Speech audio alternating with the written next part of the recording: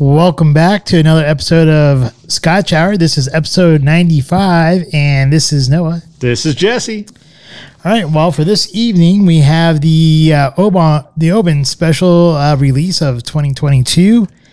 I believe it's cask strength, which should be kind of fun. I do like the bottling. I love the purple rabbit on there. Then from there, we're going to have our shout-outs and get-it-togethers, followed by our restaurant review of P.F. Chang's, and then our Smarter Challenge of You.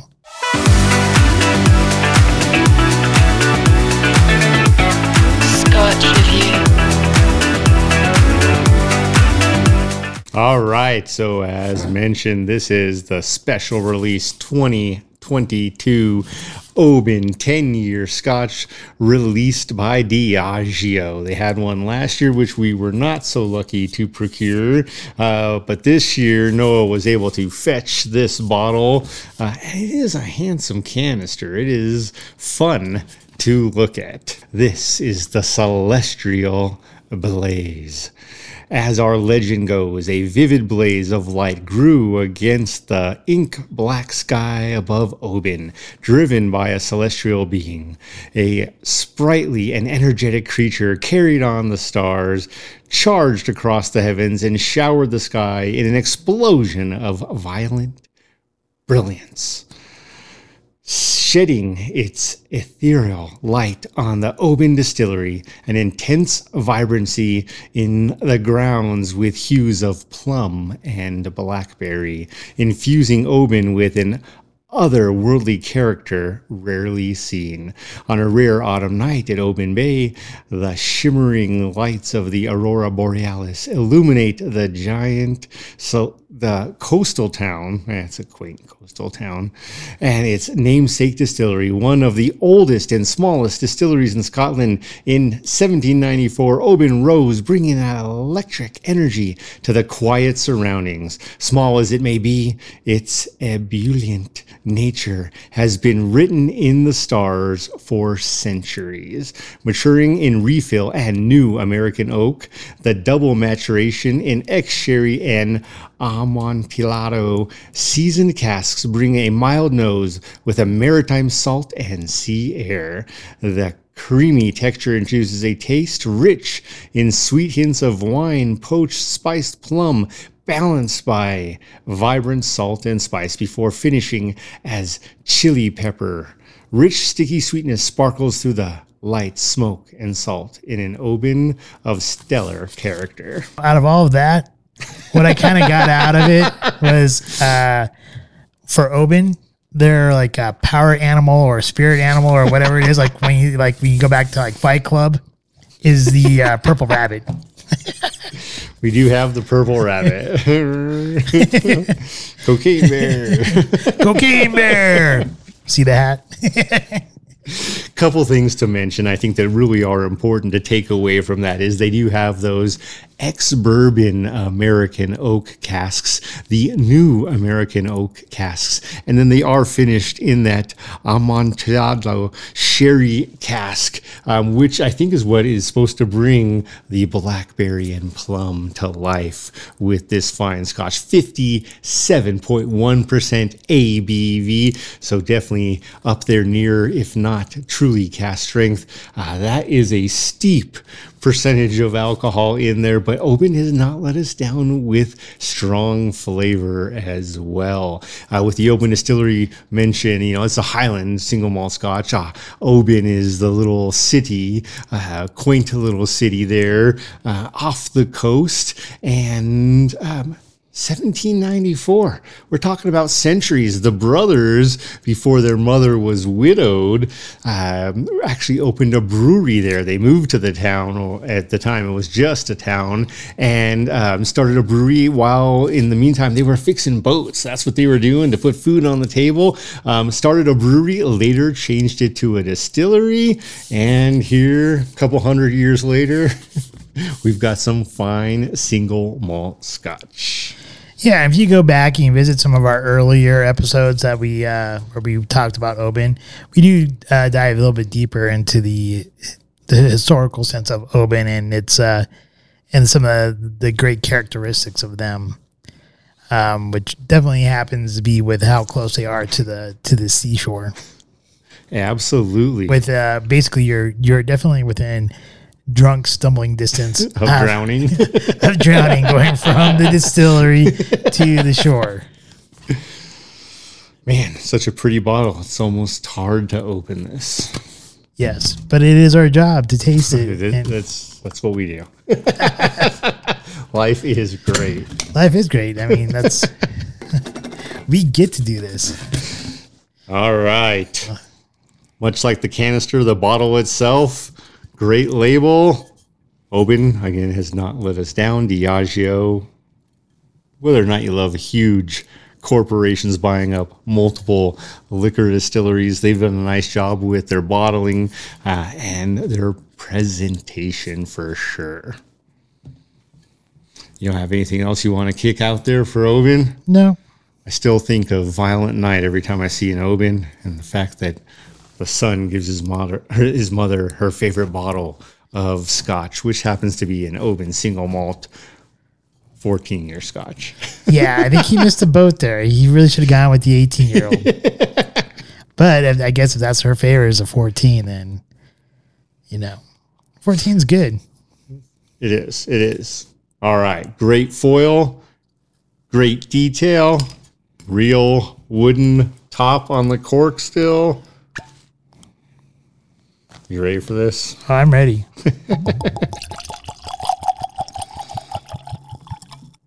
That must be Jesse's cup.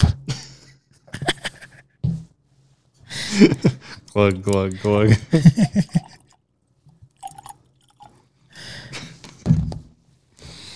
All right. Off to our warp speed and our tasting. So cheers. Cheers.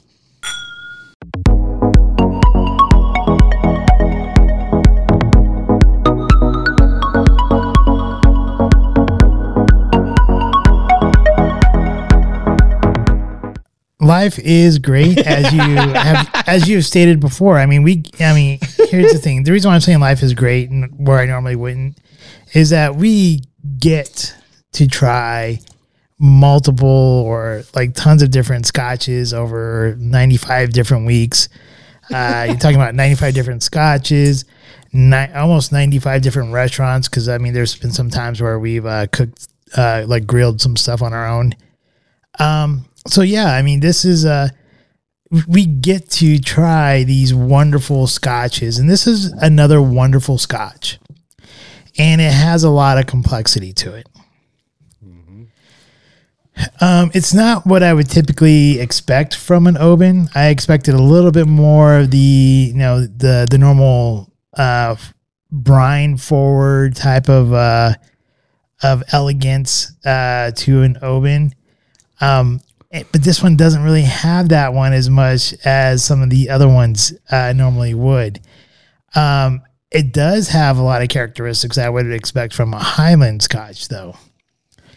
So here's kind of what I've got from it. When I first look at it with the color, I put myself down as a light straw color. Typically, as we've mentioned multiple times, I usually like the darker colors. More of a dark copper color or a little bit more amber in this. However, this is still a very, very good Scotch. Now, when it comes to the aromas, when you smell this particular Scotch, I'm getting hints of like vanilla and plum and cherry, along with some hints of did I say plum? I think I did, right? So vanilla, plum, cherry, with hints of like a little bit of toffee and clove. And then when I go to actually sip it and it goes onto my palate, I'm getting a nice creaminess. The creaminess isn't as fulfilling as some of these other ones that we tasted like the past couple of weeks where like it totally coats your whole mouth. But there is a definite creaminess there where it does coat at least the tongue portion of your mouth. And here I am once again picking up some ripe plum because you're getting some of the sweetness, but that's not what hits me first. Actually, what hits me first is the spice. And I think the spice is really a combination of cinnamon and clove.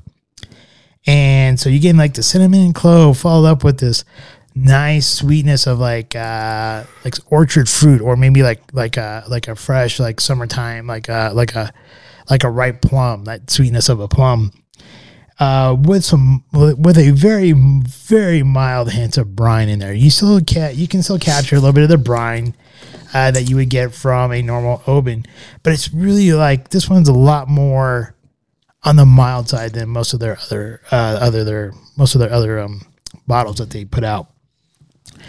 But that spice does really carry into the finish, and in the finish, this is where I notice a whole lot more of that cinnamon and clove with some tobacco, and there's a slight hint of freshness of mint. Okay. And that mint, kind of like, because like I don't know if you like, well, I guess if you ever smoked a cigar, or if you ever smoked cigarettes, or even cloves, you have that like that lingering taste in there, but you don't get like that lingering like awful taste of the tobacco or anything like that because of that fresh hint of mint that's in there with it. So you get that nice hint of the cinnamon and clove, followed with some taste of tobacco with like with some mint in there to kind of keep it nice and refreshing. It's a nice lingering finish.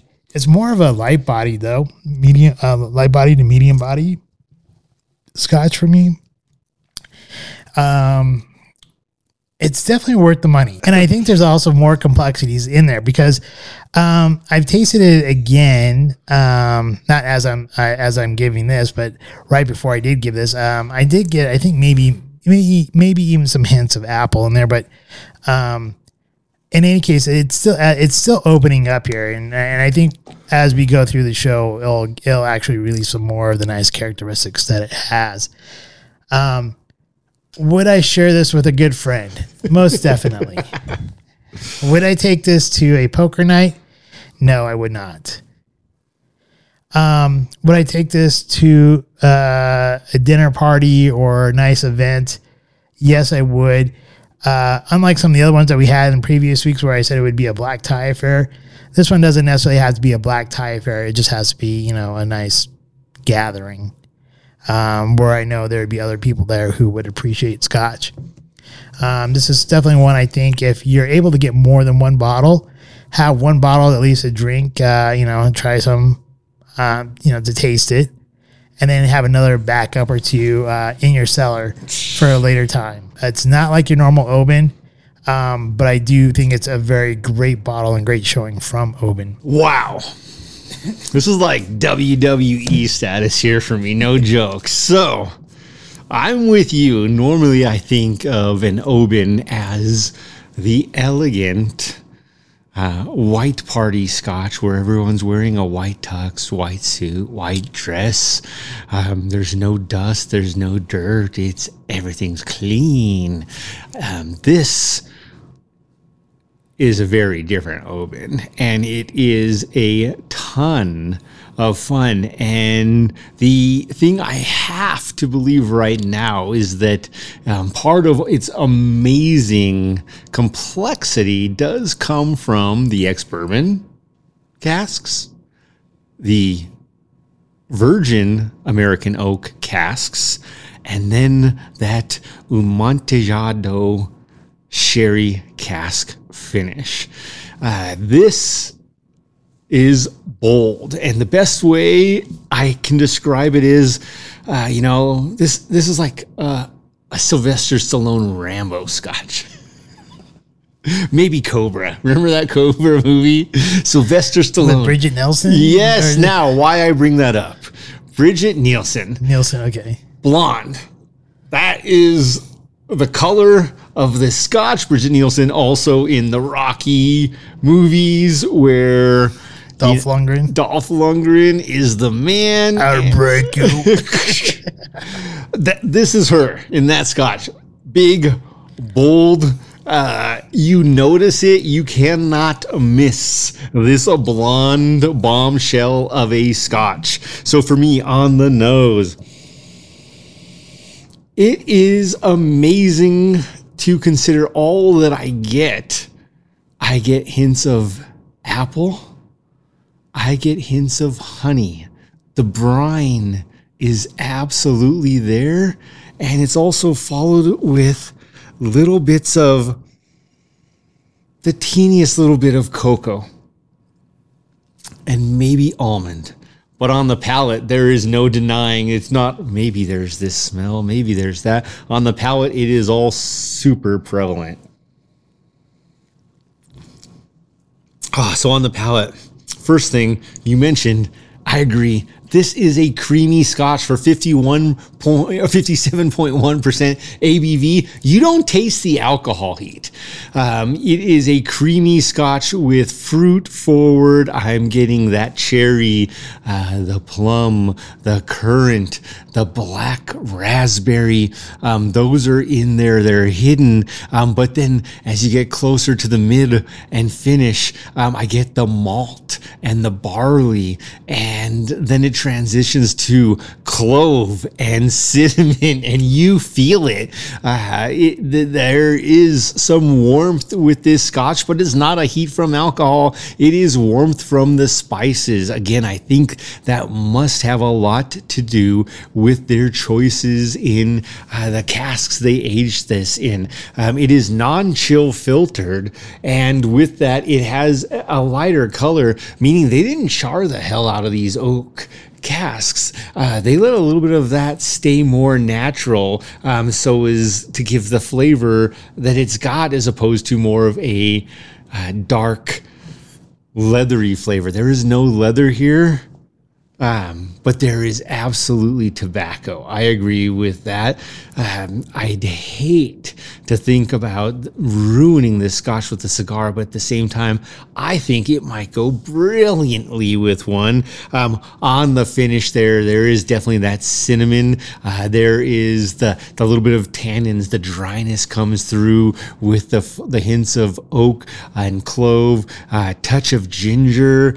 And then another interesting flavor I get on the finish is just a little bit of white pepper. That white pepper that's got that kick and that spice, and it's delicious. In there somewhere, kind of in the middle.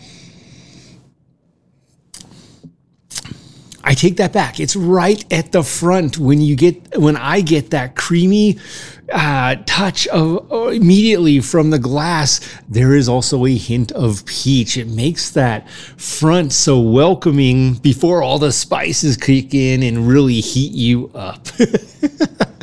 For me, would I take sharing this with a friend? Absolutely, especially a Scotch drinker. This is dynamite. If you can, do get yourself a bottle, even just to try it, if not to save it. It is fun. It would be a great comparison to have a flight of this with the Oban Little Bay, for example, which we know is completely different, but very much brine and delicious. Maybe the 18 or the distillers. Very, very different by nature than other Obans. Absolutely amazing. If I know I'm trying to impress someone, and I know they can appreciate a great Scotch, I am bringing this to that party because this is the talking point. This will get spoken of for hours, days, weeks after it, because it is that bold. Again, I can't say enough to say this is that blonde bombshell Bridget Nielsen. She stands out and leaves quite the impression.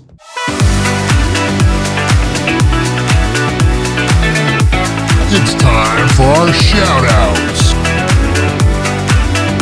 My shout-outs are going to be pretty simple this go around. My shout-outs go to really all of my friends and family, yourself included, where we celebrated this holiday and made it not about pressure of gifts at all. So some little things were given here and there. My kids gave me, because one of our most favorite things, and I know this was a big deal with you growing up with your father, one of the most favorite things for my kids and I to do is go see a movie, and they got me my peach rings and a movie gift card, which is fantastic because we love to get some snacks at the theater. But it wasn't something that put them in any strain, any financial strain. And that's the same with all of my friends and family this year.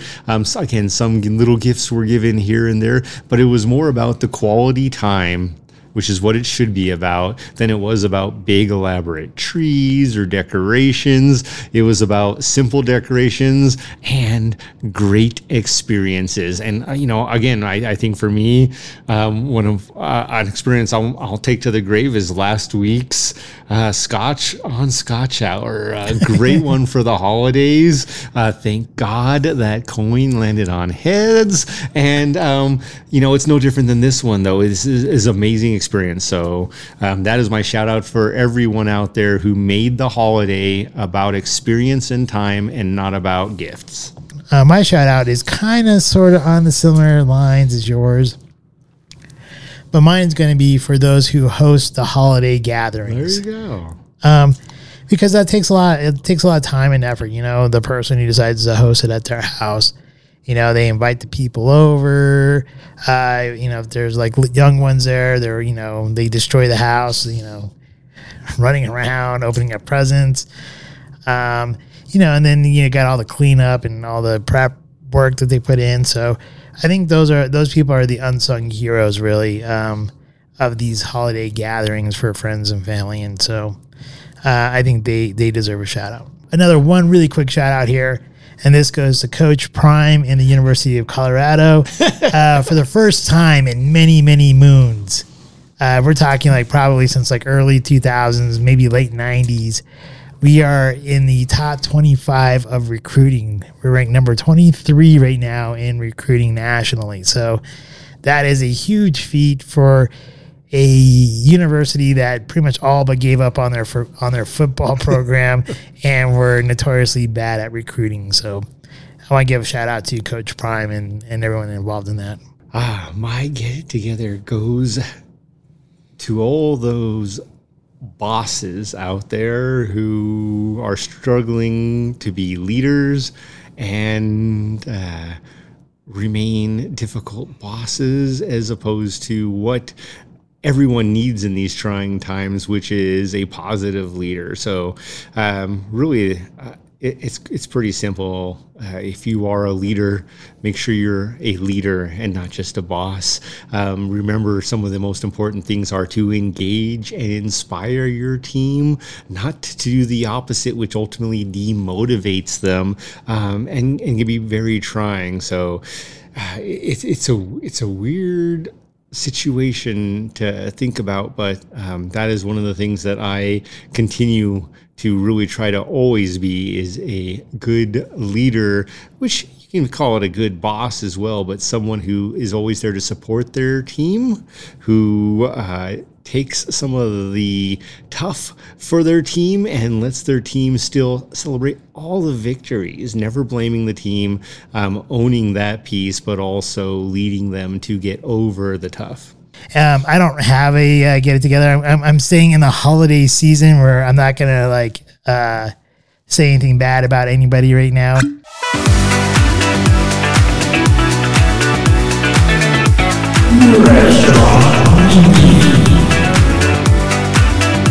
So, restaurant review. This week we went to the P.F. Chang's there in Park Meadows and Lone Tree. I guess I was the one. It was my week to choose the restaurant. I thought, let's do something safe for the holidays. Something that'd be kind of easy peasy, and we know we get something decent. Something you would expect. So, it was unlike some places that we've been to recently. It was well lit, so you can find it. The parking lot was lit fairly well enough to where you're not feel like you're going to get slashed or something, and that some guy's going to jump out of the bushes and kill you or anything like that. And when you walk in, it's a pretty nice place. I would recommend, though, make sure you make a reservation. It does get busy there. And it was kind of nice because I made reservations. And there's probably 3 or 4 parties of people waiting to get in by time, when I showed up, and I was able to get seated within about 2 minutes. The inside of the place looked pretty nice. Something I would expect from a PF Chang's. I expect most PF Chang's look nice on the inside. And I expect their food to be good. But here's what my experience showed me when I first sat down at the table. Number one, we had a wobbly table. When you sit down at a table, you don't want the table to sit there to be rocking the whole time. Two, the plate that they had sitting on the table, mine was dirty and had like a crusted, like, I don't know what was on there, something crusty on there. Rice, just rice. Maybe it was rice. I don't know. The table was sticky, so I had to ask the waitress, "Hey, give me a new plate and wipe down the table again." And then in my silverware, I didn't have chopsticks. So, and you're supposed to get chopsticks. She seemed surprised when she was like, "You didn't have any chopsticks?" I'm like, "No." So, but the inside, like I said, the atmosphere, it seemed like people really were enjoying their time. The energy seemed high. I think those were some big missteps right there at the beginning with the plates and the sticky table and not having everything that was supposed to be rolled up in the napkin. From there, my food, I did order, we ordered the lettuce wraps.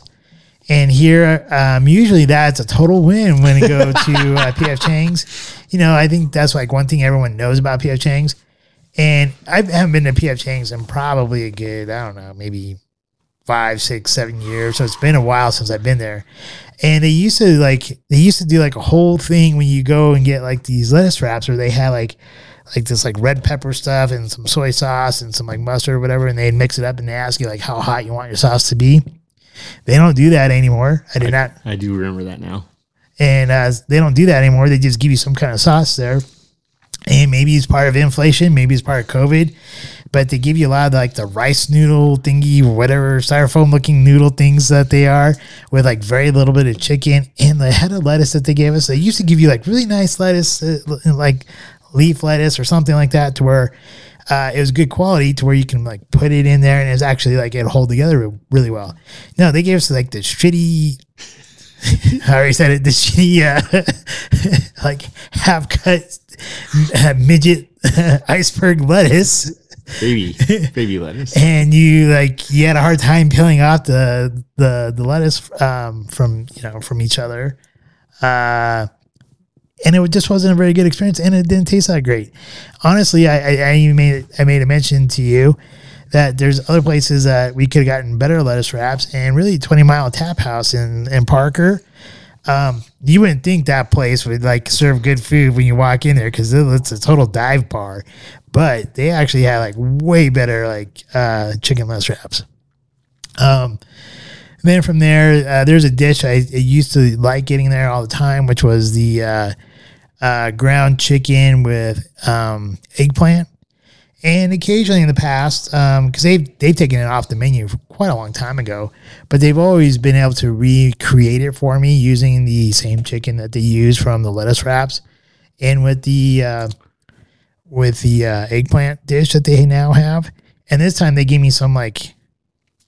I got an upcharge. I got an upcharge for chicken, but that definitely was not worth it because it only was like 5 little pieces of chicken, and it didn't even equate to like maybe a quarter of a tiny chicken breast that you would get like at maybe Noodles and Co. So the food quality has gone way down. The taste isn't really quite there like it used to be. It's supposed to be sort of family style, but it really just looks like it's enough for like one person anymore. Barely. So I'm going to give the food a 6.5. Woo!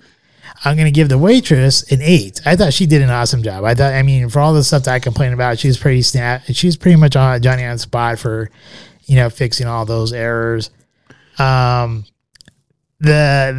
how they the stuff that they did beforehand, like with the dirty plate, the sticky table, spilling drinks on the floor next to us, not picking up silverware that they dropped. the experience overall, though, I'm just going to give it a 6. I think the only redeeming quality there was probably the waitress that we had. And I don't even remember what her name was. Otherwise, I'd give her a shout out. But in any case, would I take her first date there? Maybe a long time ago, I would have taken her first date there. But now I wouldn't, because I don't think the quality is there anymore. Would I meet a friend there? No. I think I can find a different place to meet a friend or take her first date. For half the price. For half the price, yeah. Than what I got here. So yeah, overall a 6, and I don't know. There's a lot of potential for PF Chang's. If they can get back to where they were before COVID, or probably like 4 or 5 years ago, I definitely give them a much higher rating. But right now, a 6 is about what they're going to get. PF Chang's and the Scotch are completely different. This Scotch is absolutely fantastic, and with that last sip, I definitely on the forefront got that white peach flavored with honey. Again, continues to transcend into the spices, the clove, and everything else that's just wonderful about this. I think it's a great winter Scotch. PF Chang's, so we're talking about the Park Meadows location. A couple things to mention. It was and is the day after Christmas. They were pretty slammed. So they were definitely busy. Was super grateful you had made reservations so we could get in right away. But I think you're right. Our waitress was a win for the experience because she let us know, hey, sorry, food's coming. It's just taking a lot longer tonight because we're super busy. She was honest and forward about it. And I do also respect that. Going into the environment, I think the environment has a ton of potential. For me, especially during the day, we were there after the sun had set to this evening. During the day, though, it can be wonderful. Also, though, at night, good colors, good energy inside. Could be a fun environment. Food, man, it was a little rough. Like, I've never seen lettuce wraps where they expect you to build your lettuce wraps with the center of the head of lettuce. We're talking about that white part where it's not even green anymore, and we're trying to wrap the chicken and other ingredients in there. It was a little difficult. They were good. They were not great. I went with the Mongolian beef, which was the same. It was good, but it was not great. And finally, as the rice choice, went with fried rice, and that was actually a complete letdown. It was like soggy, not firm, not Was it really fried rice? I don't know. Because part of it was still like white from like white clumpy steamed I rice. don't know what the heck they did because it was missing some of the vegetables, and it was definitely a letdown. So for me, I'm going to agree with you. So for me, I always have considered PF Chang's. It's not a fast food restaurant. It's not even like bar food. It's not the middle of the road. I would consider it the lower end of the higher restaurant scale. And with that, the food was absolutely a letdown. It was definitely a 6 for me. And part of that does also come down to value. I agree. I remember in the past eating lettuce wraps, sharing lettuce wraps, and getting an entree and having to take some home. I was still hungry when we left after eating my entire plate. And I finished the fried rice. It was interesting. It was definitely interesting. The waitress, I agree with you. She was a solid, I want to say a solid 8 as well. Same score as you. Would I go there? Would I take a date there? Man, I would definitely go there during lunchtime in the summer when I could sit outside. But with this experience, this time of night, no, I don't know that I would take a date there, just because for me, we waited almost an hour for our dinner after getting our lettuce wraps. And that was kind of insane. So for me, I don't want that with a date because otherwise I'll probably just continue drinking. And that tab will get really expensive. They do have a few beers, a few decent choices there, a few nice selections with wine. Again, it has a ton of potential. And that's something I do want to say is because I've had wonderful experiences at PF Chang's in the past. It has, for me as well, been a good couple of years since I've had any of those wonderful experiences. So going back, it was surprising how so much had changed. Like, am I just imagining this, or didn't I always used to get the little warm towels with steam water so I could wash and prepare my hands? I don't ever remember you getting that over at PF Chang's. Maybe I'm just imagining that, but I thought I remembered the hot towel so I could have my hands clean for when I was eating my appetizer. I used to love that. And moving from there, the lettuce wraps. Yeah, the lettuce used to be what made the lettuce wrap great. You loaded that meat in there. You got a wrap. And this one was more like a lettuce taco. There wasn't enough lettuce to actually wrap it, so it was more of a taco. And the beef was good, but it was also missing something. It was could have been cooked just a little bit longer to the point where it was actually more tender because it had been cooked longer. It was a little chewy. And for me, though, overall experience, I want to give it a 7. The waitress saved the day. Our server saved the day. And that was just because she was understanding and honest. And really, for me, the biggest piece was she was honest. She checked in with us regularly, wasn't intrusive. We never ran out of water. If we needed anything, she was there. When you mentioned the chopsticks, she was understanding and immediately got both of us some. And I'm like, all right, well, now I got these funky chopsticks. you got no chopsticks the first round around. I got somebody's leftover toothpick chopsticks or something. It was kind of interesting. But it was ultimately good, not great. Overall 7.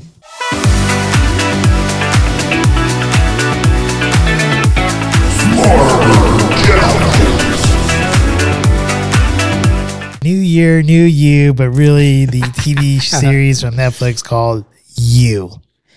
And before I jump into You, I just want to say, if you have Netflix, definitely watch Glass Onion because that movie's so awesome. If you like Knives Out, it's a fun murder mystery type of movie on Netflix. I think the characters in there, the actors did a great job. David Bautista. He was pretty funny as Duke, always carrying around a gun and stuff like that. His bathing suit. Are you really carrying that everywhere with you? So I do think if you want like a fun, entertaining, like a murder mystery, that's a good movie to watch.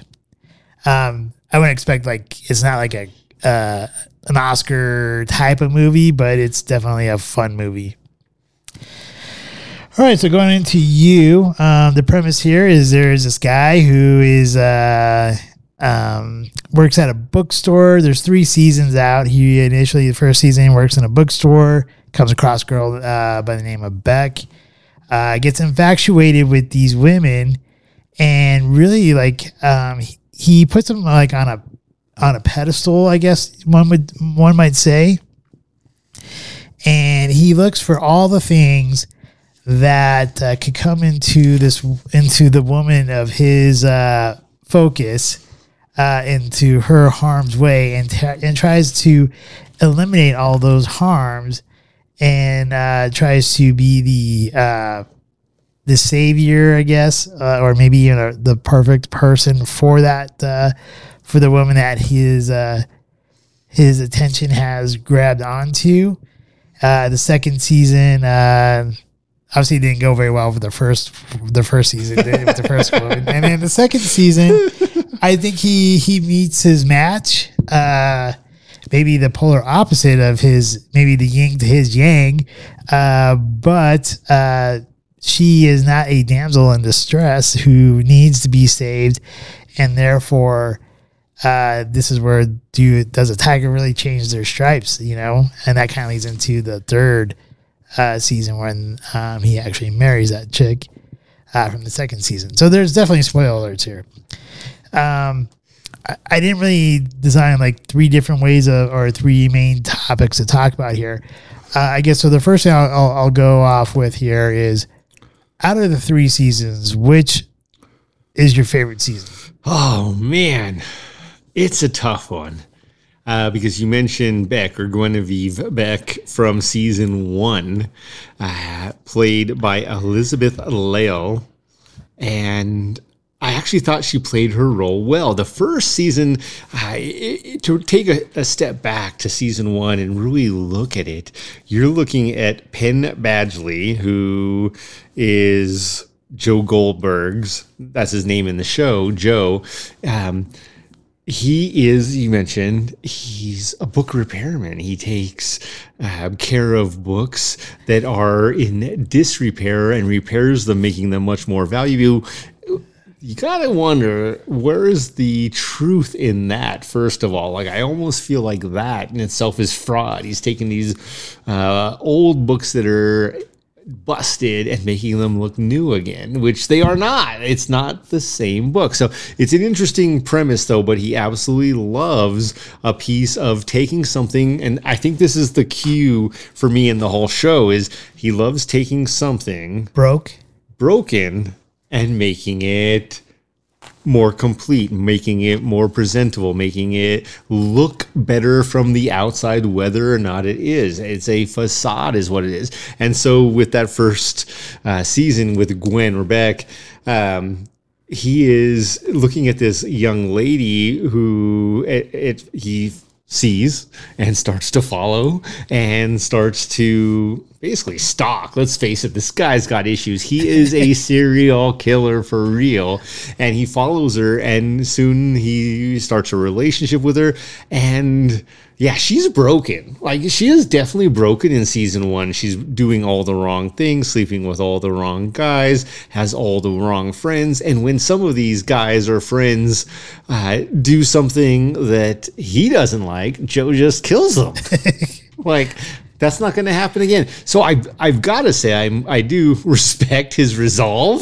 He does, in fact, protect her. He's trying to protect her to the extent of some of her friends there in season 1 were going out of their way to make her feel bad, to make her look bad. Again, social media is a huge piece of season 1, and the use of it as continues in season 2 and in season 3. And with that, there some of her best friends are making her look like dirt, and he is taking that busted book and putting a clean cover on it by killing them. He's getting rid of them and then changing the story. They disappear. He's protecting her as he sees it. And it really becomes tough because it's like, I think he's pulling the weeds out of her life. That's definitely one way to say it. So season 1's a lot of fun for me because I'm like, I'm not saying I'm going to do these things this guy did. I don't blame him if he is protecting his loved one for the things he does, which is he's a serial killer killing people. And I honestly, I think he at times doesn't. I don't think he has the intent to kill, even though he does kill. Or maybe that's where he kind of has a character flaw, because to him, he's like, okay, I'm going to let this guy out, but I don't trust he has like a peanut issue. And he gives him like some stuff with like a peanut juice or whatever. It kills him. It kills him.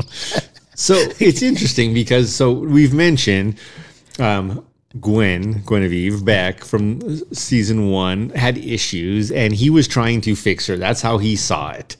Now, what's so interesting is you get to season 2. So after season 1, yeah, she does not make it, by the way. He is, but if you really look at the end result for her, he did make her life, or made her valuable beyond life. Right. He made a dead book dead. He made the dead book dead, but like the book itself thrived, and she became a famous author from it. Right. With that, she's no more.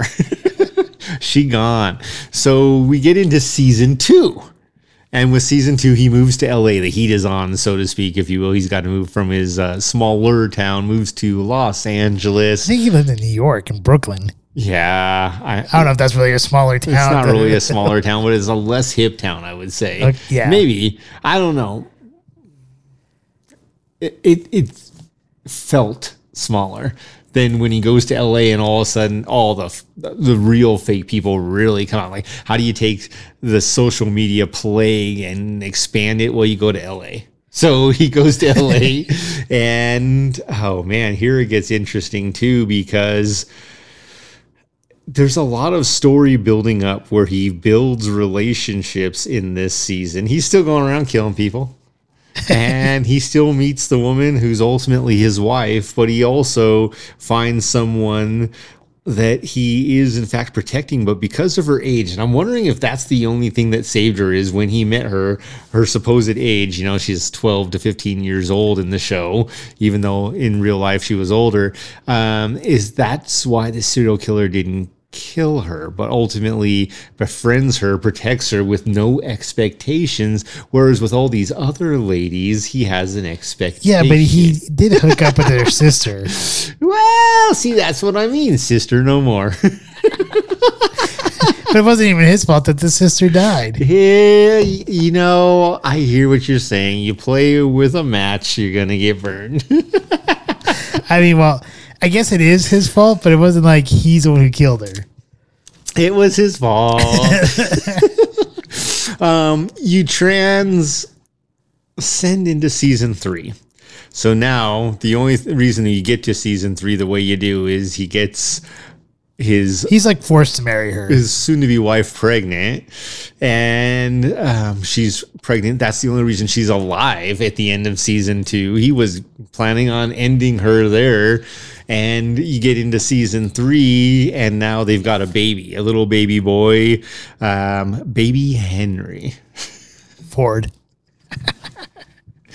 Oh no, what do they call him? Her brother 40, yeah, 40. They keep calling him 40. And I'm like, that's just sick and morbid beyond all. Now, where Noah was mentioning that he doesn't need to save this lady is she has more issues than he does. Dude, she's also a serial killer. Yeah, and I mean, like, in both cases, right, like with his, well, first of all, I think we have to he's broken. I mean, as we go through the series altogether, you know, his mom was getting beaten by, I'm assuming, I'm not sure if it was a boyfriend or his dad or whatever, but I think everything starts with the mom here, because the mom shows him the gun and says, like, we'll never have to worry about him ever again, and he's beating the crap out of, like, not the dad or the boyfriend is beating the crap out of his mom. He pulls the gun out and shoots the guy. And then the mom's like, basically like tosses him off to the side. Like, he did something to protect the woman, or the woman figure in his life, to make things better for her. And she discards him and sends him to an orphanage. And then by the time he's not even out of the orphanage, I don't think, when he meets the crazy ass bookstore owner, who, honestly, if you ever see the movie Apt Pupil, where the guy, like, basically gets mentored by a Nazi SS guy, this is almost the same kind of scenario here. And basically, the guy is trying to teach him some rules or aspects to live by in life to try to keep him alive and not get in trouble anymore. But Joe takes it a little bit too far. And, you know, I think his intent, like, I think if the things didn't go bad with Beck's crappy boyfriend that he ends up killing in the first season, if things would have worked out well, like it did in the third season with the guy that he captured and let go, maybe Joe wouldn't have been on, like, a whole killing spree to begin with. But who's to say? He definitely has some issues. Oh, guy's definitely got issues. And yes. And really, when you look at it, for him, it's all about, like, protecting the woman of his life and making things easier for her. So he'll kill or eliminate those obstacles. Whereas Love, she will do anything to protect the family. So if there's someone who's threatening the family, she'll kill those people.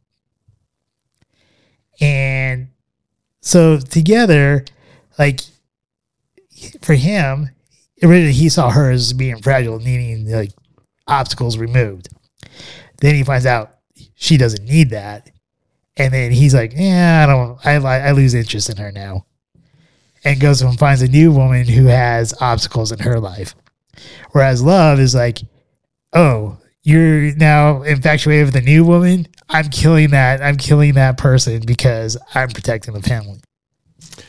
So that is one way, that's one perspective to look at it. My perspective is a little bit different. My perspective is in season 1, Gwen Beck's character was absolutely broken as he could see it, and he was controlling how he helped her.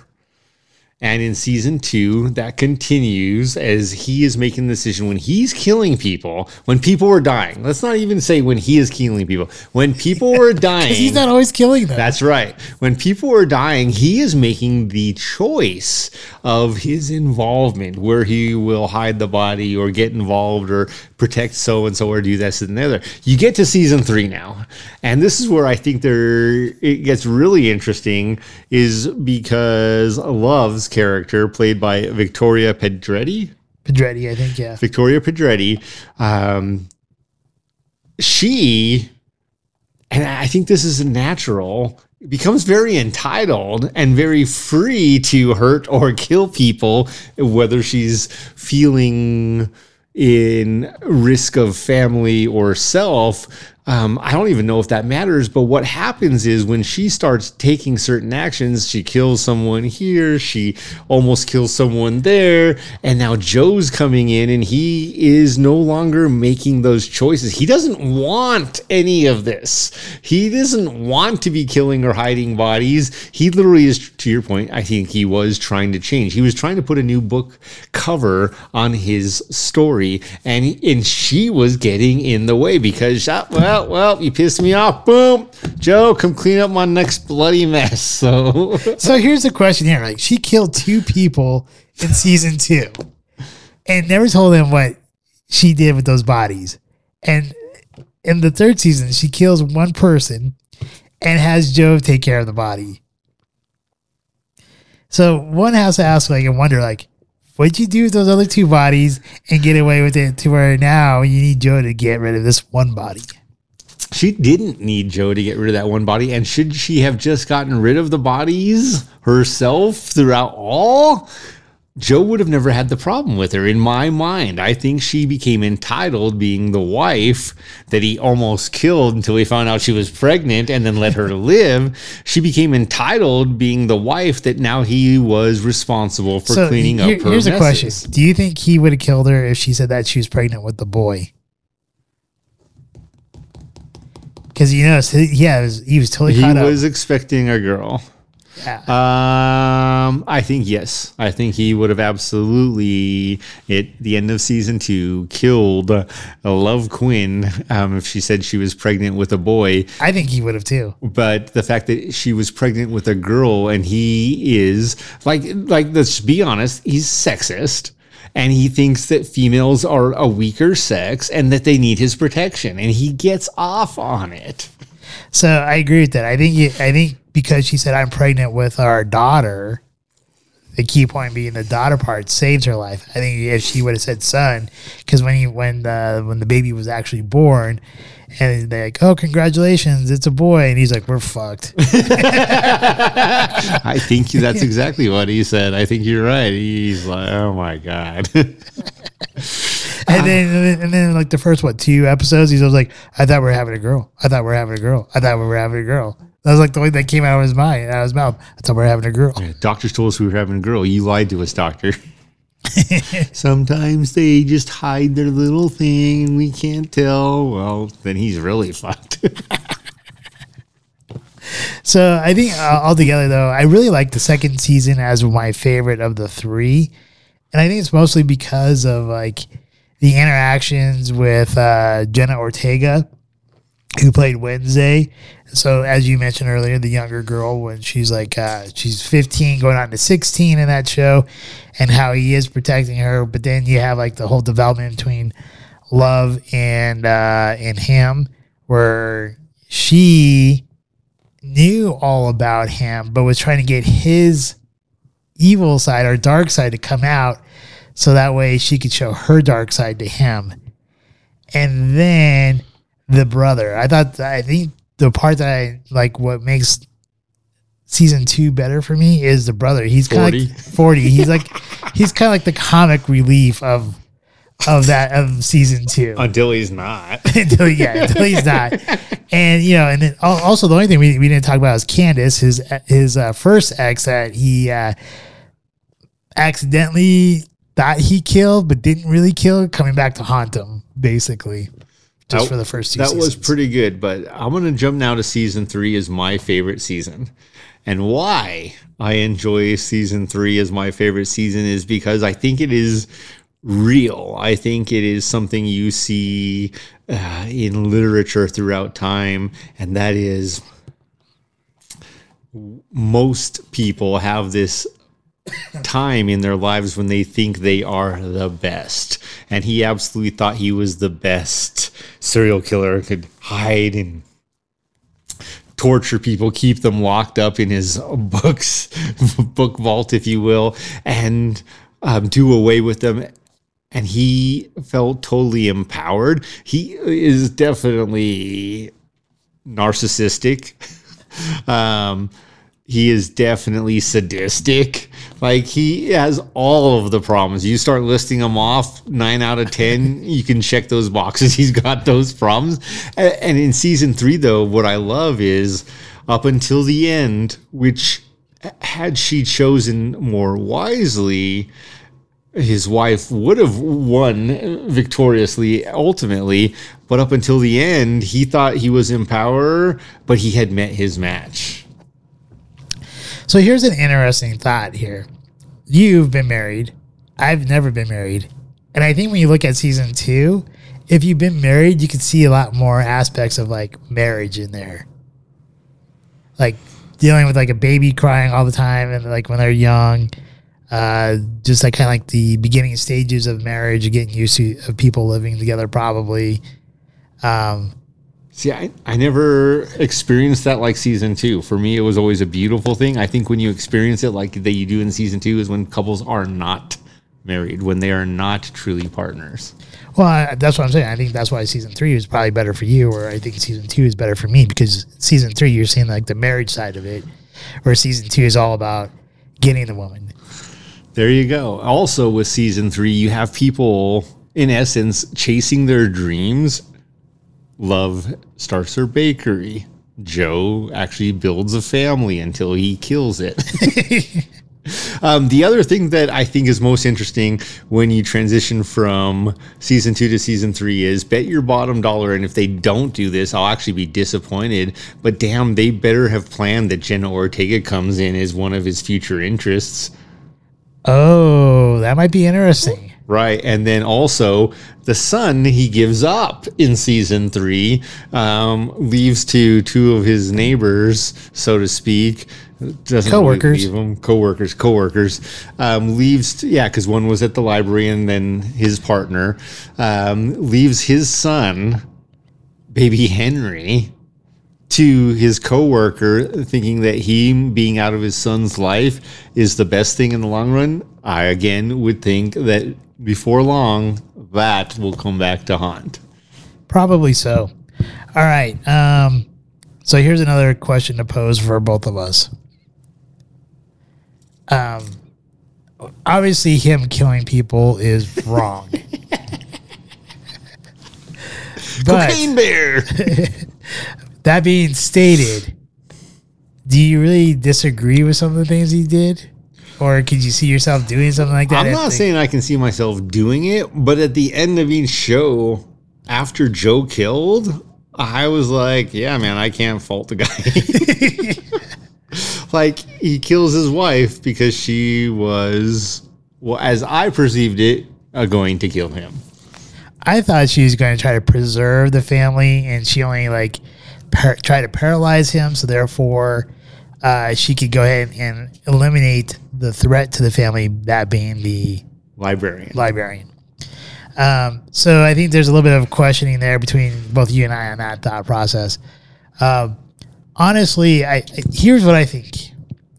I think Joe, and I think this is I think holds true maybe for a lot of men, is that we want to provide for women, right? Or a gentleman would want to provide for a woman and would want to eliminate obstacles to make their life better or easier.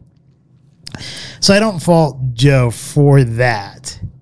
And honestly, I don't think Joe purposely meant to kill the first guy. Like, I don't think he honestly, because like that guy did lie a lot.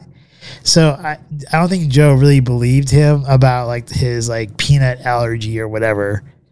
Because I think he was trying, like, otherwise, I think if he wanted to kill the guy outright, he would have done so. Because if you go look at his history, the demented bookstore owner kept him in the cage until he like learned his lesson or got rehabilitated.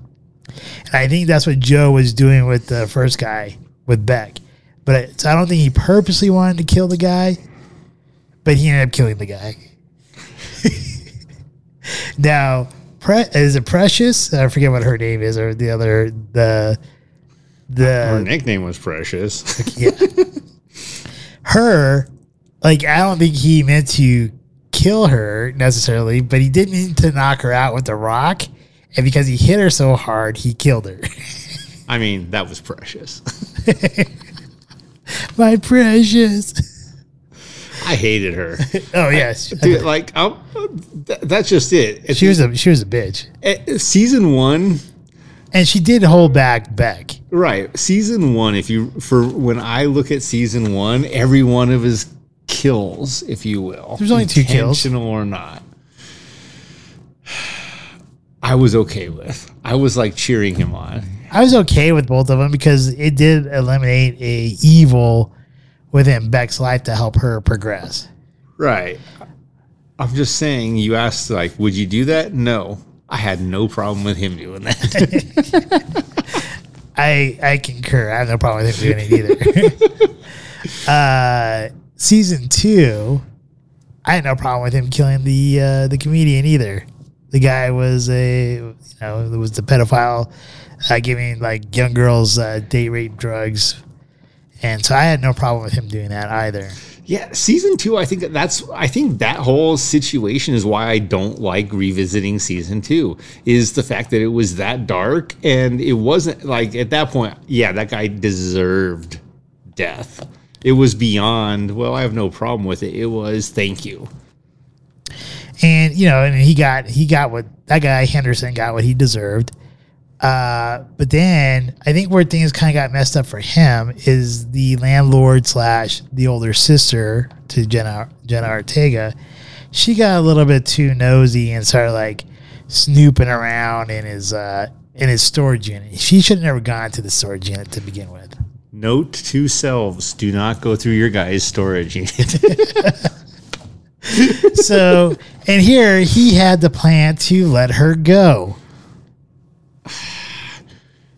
Here's where I think, and he even like had everything set up, left the doors open, like but he did put the timer handcuff lock on her. Here's where I'll say the writing does well, and they try to make him look innocent. I think he intended every one of those kills. See, I'm not sure he intended. I think the first season, yes, I agree. The first season, he intended.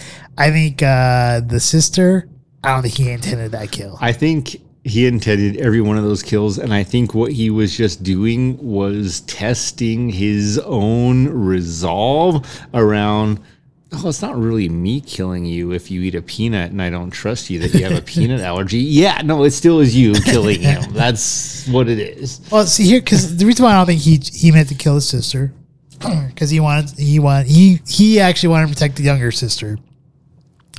But he knew he had to leave LA, and the only way to protect the younger sister was through the older sister. So I think he wanted to let the older sister go. Plus, he figured that he could do that because he had that one guy in there in the early part of the season, the guy who he sold the name from, and he let that guy go, and the guy was trustworthy and became a friend of his. Which hopefully he comes back in the 4th season too. I'm telling you, I think there's going to be some weird twists, and I don't think it ends up like he's going to have to keep. It's going to become a killing spree at some point. Well, I think he's definitely on the wrong road. But I think that kind of showed him that he could be like the bookstore manager, where he could put someone in that box, get them rehabilitated to what he thinks should be correct, and trust that person. So, and I thought he thought he could probably do that with his sister, but then that's where Love comes in, because Love thought that chick was a love interest of his and wanted to eliminate her. 2 wrongs do not make it right. And she also killed Candace, which I think that was a kind of a good part on Love's move there, was killing Candace, because Candace was was a cancer to her brother and to Joe. I'm just going to emphasize here, you have to take a step back and really consider. Did you ever see any of the show Justified? Yes, I love that show. Me too. I literally think that's what Joe does with each one of these murders, killings, kidnappings, whatever you want to call them, different situations, different stages, is he just waits until he fully believes it's justified. Because at the end of the day, we all have to live with our choices. And he was like, okay, well, now I'm justified. Well, I think he was justified because he had to buy himself some time to get out of LA. So giving her a timer or handcuff, that's really not his fault. I mean, it is. Telling first you. of all, yes, he has this cage. It is storage unit, but it's not his fault that she took the key and went to the storage unit. I'm telling you, Justified. All right. Anything else we want to say about this show? I mean, no, it's an interesting show, and I am glad season 4 is on its way. February. Yes, February 8th for the first half of the season. I'm glad that is on the way, and it is interesting just to really sit back and just think about what do you agree with and not agree with. And there are some out there who will say, well, you can't kill anyone. And there's the flip side, which is we need the death penalty. And then there's the in-between. But at the end of the day, really looking at it and really thinking about, do you fault this character for their actions? And I'm not saying killing is good. None of that is good. None of that is ultimately right. But at the end of the day, I think the term justified is exactly how he sees it. How he sees it. That's part of reading a great book or seeing a great movie, in my mind, is putting yourself in those shoes, and whether or not you like it, really doing that. Violent Night's a good example of that. If you're Santa Claus and let's face it, it's going to be a violent night. It's definitely justified in his mind, and I think when you look at his the way he grew up, it becomes a lot more understandable, why he does what he does. And it's funny because he keeps on getting the same lessons where he does something for a woman and they don't appreciate it. So that's his problem, is he keeps going after weak women, and that is. But then he goes after a strong woman, and then he screws that up. He didn't go after her in the sense of he was going to kill her, and he went after her originally. Went after him first. I think he went after Love first, because second or third episode of season 2, he talks about how he started stalking her down. I think he found her attractive, but once he found out she didn't need him, he was done. Yeah. All right. So with that being said, give you a watch on Netflix if you have Netflix, and new year, new you. I know, like, one of my things I've mentioned to you since we're talking about New Year's, Happy New Year's, everyone who is watching this. I want to try to make more healthy choices this upcoming year. I definitely need to go to the gym more, or at least start again. Gym's a good place to go. All right. With that, I guess, what's our next week's topic and Scotch? All right. So now that it is finally available for easy viewing, the Smarter Challenge is the refurbished old The Glass Onion movie review. So we will be reviewing the movie The Glass Onion, and with that, some of the similarities, dissimilarities, adaptations from Knives Out. And the Scotch is the tail end that we didn't have last week. This is the Glen Glasgow Highland Single Malt Scotch Whiskey that we will be enjoying next week, the revival. So we're starting the year with the lump of coal. This shit could be good. Who knows? I don't know. I'm just playing off of what you said last week. I'm pretty confident it's not going to be a Harmony collection, Cocoa edition. All right. So for everybody who is listens to us on Google Podcasts, Podbean, Spotify, and all those, we thank you for making this a good December. We beat last December, so that's great. We are experiencing higher highs of listeners, or I should say higher lows. How high are they? Higher lows in the amount of like downloads, and obviously higher highs since we're finishing up every month a little bit better. For those of you who watch us on YouTube and Rumble, thank you very much for watching us. Thank you to subscriber number 60. I don't know who you are, but thank you out there, subscriber number 60. We greatly appreciate that. So please like, share, and subscribe to our channel. And remember, life is great. Please drink responsibly. Give us feedback. Let us know what you like, don't like. Do you like more of the coin toss, some of the risky questions? Ultimately, the one problem I saw with that is unless we do the coin toss the week before, all they have to do is look at the thumbnail and they know which Scotch won. yeah, but we don't. So with that, please give us some feedback. Again, drink responsibly. Life is great. Take care of your friends, family, and make sure they are helping take care of you. With that, Scotchman! Cheers. We hope you enjoyed this evening's episode of Scotch Hour. If you did, please like, share, and subscribe.